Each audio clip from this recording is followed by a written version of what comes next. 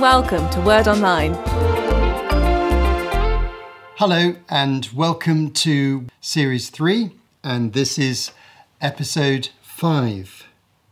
This is Jesus starts touring around Galilee, travelling throughout Galilee. We're going to read the accounts of this from Mark chapter 1 and Matthew chapter 4 in a few moments. But let's just capture the context first of all, just to remind ourselves of everything that's happened and what the significance of this is in the bigger story. We're now quite well into the description of Jesus coming back and starting his public ministry in Galilee, having been baptized by John the Baptist, being in the desert, being tempted by Satan, being in Jerusalem. He's now back in Galilee. He's established himself at the fishing town or village of Capernaum, and he has been to Nazareth, his hometown, spoken in the synagogue, explained his ministry, had a difficult rejection at Nazareth, but he's now based in Capernaum. And reputation of Jesus is spreading far and wide very, very quickly. He's causing quite a sensation. No one like him has been seen in Israel for many hundreds of years. And he's creating a real sensation. The healing miracles and the deliverances from evil powers are causing people to give amazing stories about what Jesus can actually do. However, he's been based primarily in Capernaum, and the episode immediately before this one describes a key moment in the story, because Jesus goes into the synagogue on that day. He sets free a man who has an impure spirit, an evil spirit. He sets him free from that, and the man is very delighted. Then he heals Simon Peter's mother-in-law in her home in Capernaum. And then, as we saw at the end of last episode, after sunset, which is the end of the Sabbath day when people are not supposed to move around to do any work or any special energetic activity, after sunset, people came to Jesus, they found him, and numerous people in and around Capernaum were healed, set free from demonic spirits on that day. So that's the immediate event that's actually happened. Jesus has had a phenomenally successful day of ministry in Capernaum. He's performed many, many miracles. He's gained a good reputation. He's taught in the synagogue, and people are coming to him. Most of those people would be people in and around the Capernaum area. And the question is, what does he do next? It would be very easy for him to stay in Capernaum, to find a public place where he can teach regularly, perhaps by the lakeside, perhaps in the marketplace. He could teach in the synagogue on the Sabbath day. He could teach on the main road coming in and out of the town. There are all sorts of possibilities that he could settle in that area because he's been very successful and people are likely to travel to hear him and to meet him and for him to lay hands on them and heal them if they are sick. So what happens next is very important.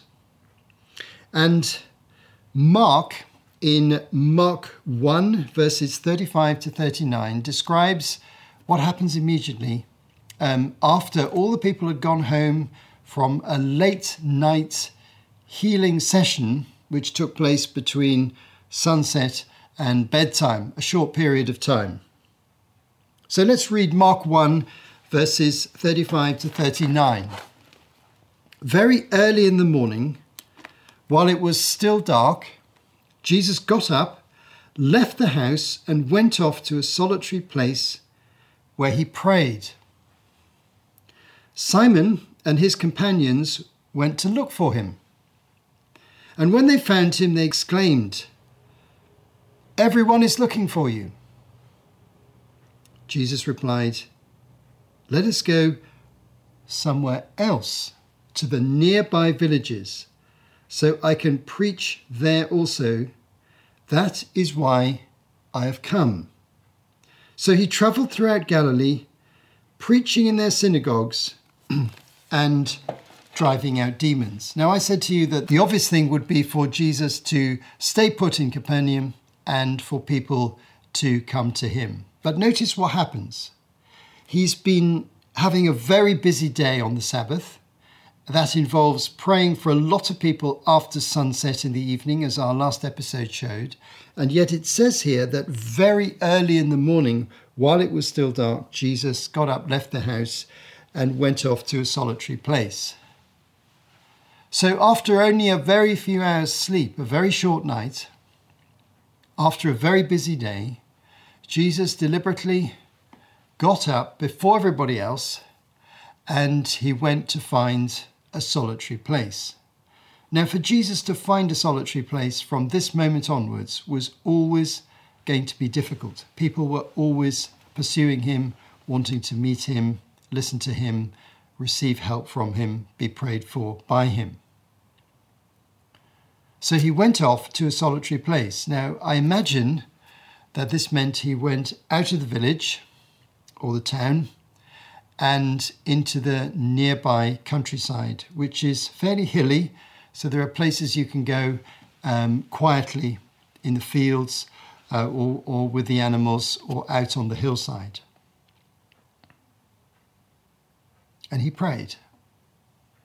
Now, we don't know exactly the dynamics of that prayer, what was said by Jesus, what he felt his Father was saying to him, but we can easily guess. He was basically saying to his Father, "What do you want me to do next?" And he received a very clear message: go from this place and travel around, spread the message far and wide. So Jesus here does something which he does many, many times, and it's described quite clearly in the Gospels, especially the Gospel of Luke, that he took time to pray to his Heavenly Father and to find the exact will of what his Father wanted him to do. And so, although everyone was looking for him, he didn't respond to them, he moved on. There was an expectation in Capernaum that Jesus, having made this sensational entrance and having done these sensational things, would stay in and around the town and spend time with the people. But it was not to be. He travelled throughout Galilee. As we've said before, Galilee is the northern district of Israel with many, many villages and towns. There were lots of places for Jesus to go. He'd hardly been to anywhere before now. All we know of is him visiting Nazareth, Cana, Capernaum, and there are many, many villages and towns to visit. Now, Matthew tells us a little bit more about this first preaching tour. I wonder if you could join me in Matthew 4, 23 to 25. This is a parallel account. But Matthew doesn't tell us about the time of going to pray. He tells us in more detail what happened when Jesus travelled around. Matthew 4:23. Jesus went throughout Galilee, teaching in their synagogues, proclaiming the good news of the kingdom, and healing every disease and sickness among the people. News about him spread all over Syria, and people brought to him all who were ill with various diseases, those suffering severe pain, the demon-possessed, those having seizures, and the paralyzed, and he healed them. Large crowds from Galilee, the Decapolis, Jerusalem, Judea, and the region across the Jordan followed him. This is a sudden explosion of ministry and influence.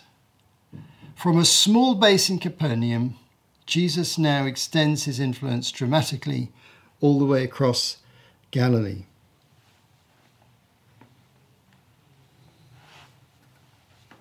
And notice how far people came.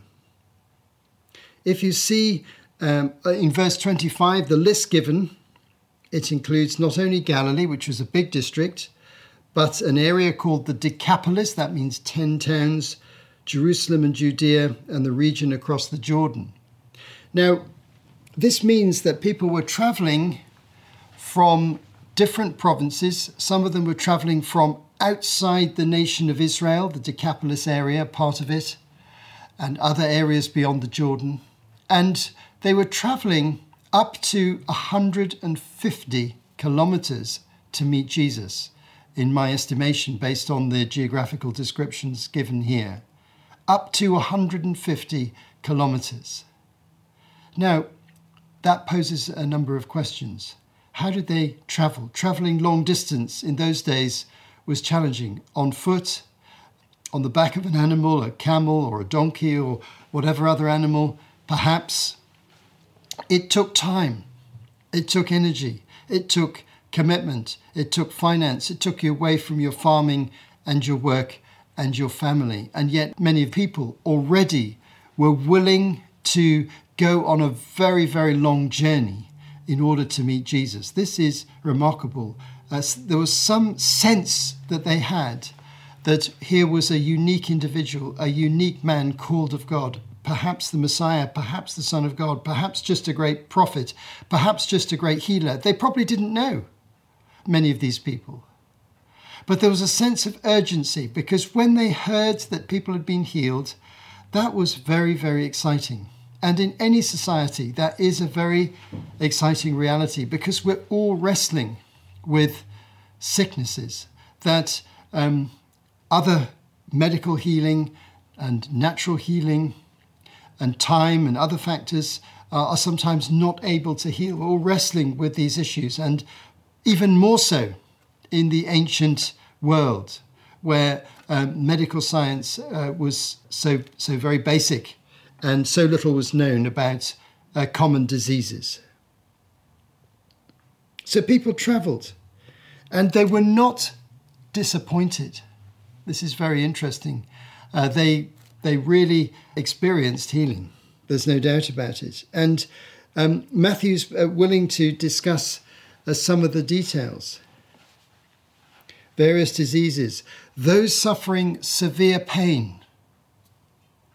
And anyone listening or viewing this who suffers severe pain will know that that's a very significant phrase. This is a tremendous form of suffering when your body is in severe pain, maybe because of an illness, maybe because of a problem with your back.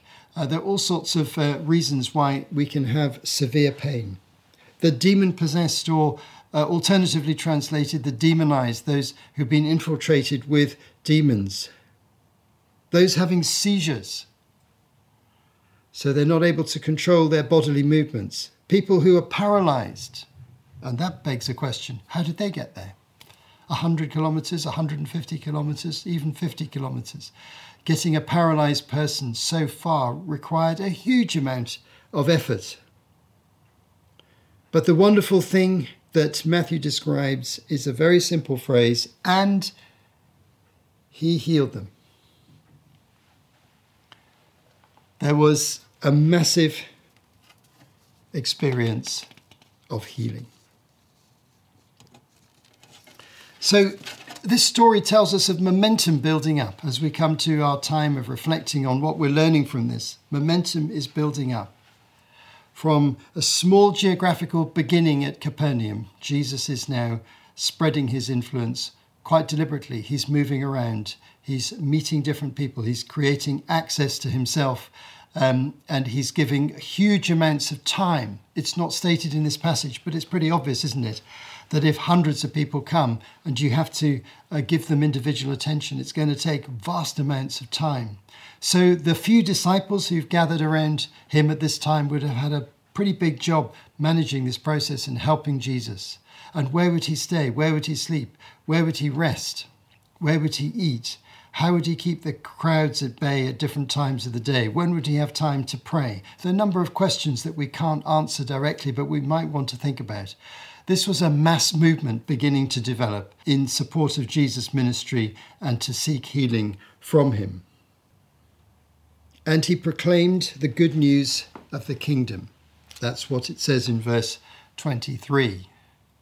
So it wasn't just about healing. Healing is a sign. This is one of the most important things to remember about healing. It's not a right for us to be healed at all times and in all places of all things for all of our lives. We're all going to die, and we may well decline before we die in our health. This is part of natural life.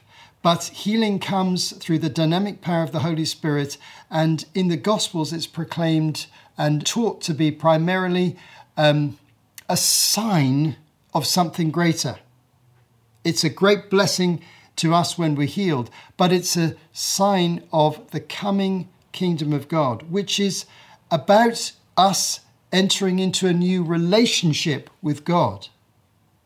And that relationship is through Jesus Christ, through his death on the cross, through the forgiveness that he brings, through atonement, things that we'll describe in more detail later in our series.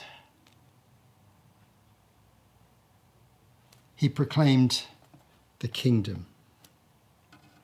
Not everybody believed in that kingdom, but they all received the healing that he offered. So as we reflect, can I suggest some things to learn from this passage? First of all, going back to Mark's account, we see the significance of personal prayer and finding privacy, a place to pray. Let me put it to you like this. If Jesus needed to find a place to pray,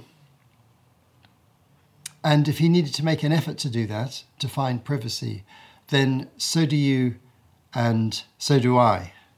I find this a constant challenge. But I notice in the Sermon on the Mount, Matthew chapter 6 and verse 6, which we'll study in due course, that Jesus instructs his followers to find a room or a place and to close the door. This is like a decision to find a private place.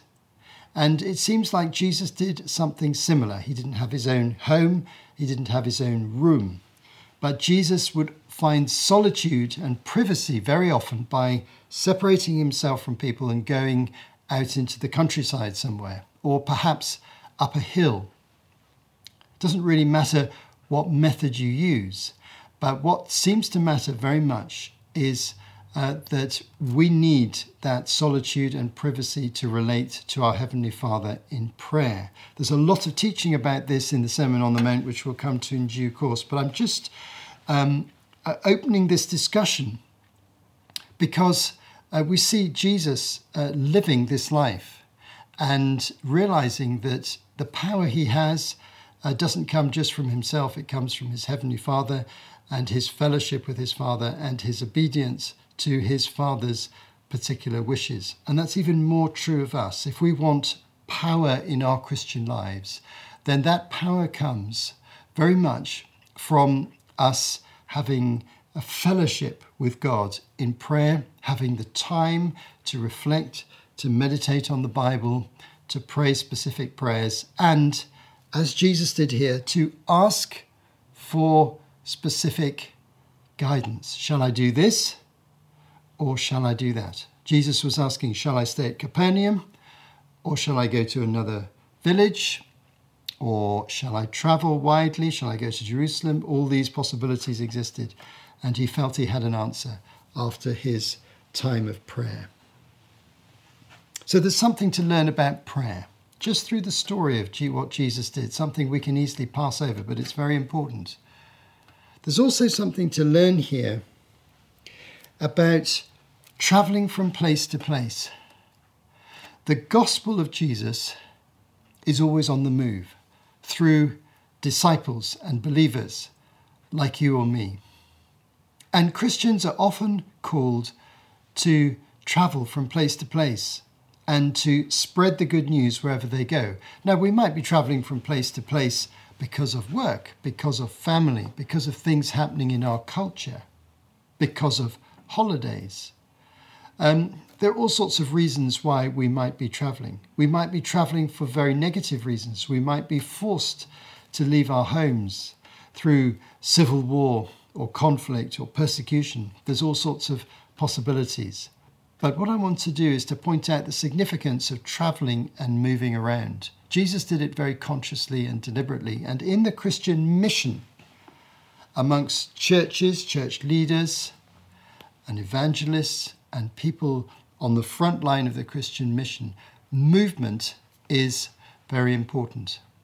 In the book of Acts, this is particularly accompanied by church planting churches in new places. And here we are in the 21st century. We still need to plant many, many thousands and thousands and thousands of churches across our world in order to be close enough socially to people to reach them for Christ. And so some of you may be called to travel, to plant churches and to evangelize, as well as to find traveling in your life an opportunity to share your faith with other people. But traveling and moving stimulates the development of God's kingdom and the advance of his kingdom. We see this pattern time and time again in the Gospels. This is the first time we see it clearly. Then we're going to see it through Jesus' own life again on different occasions. We're also going to see it through his disciples when he gathers them and he sends them out 2 by 2 into all sorts of different places, and then subsequent events following that as well.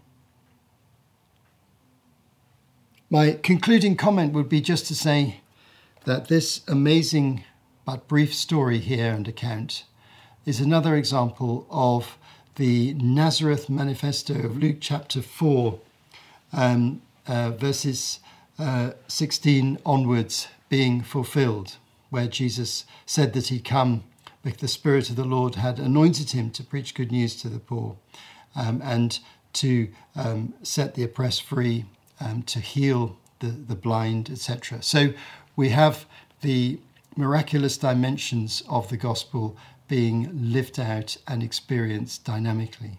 Now, no one can calculate the impact of this. Jesus' reputation was spreading far and wide incredibly quickly.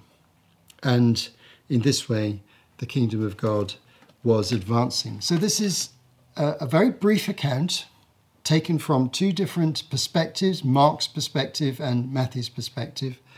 And it's just a link in the chain and another part of the story, which is important for us to reflect on. There are many things we can learn from this passage, and I hope you've enjoyed sharing it with us on this occasion. You have been listening to Martin Charlesworth for Word Online. To find out more, visit wordonline.org.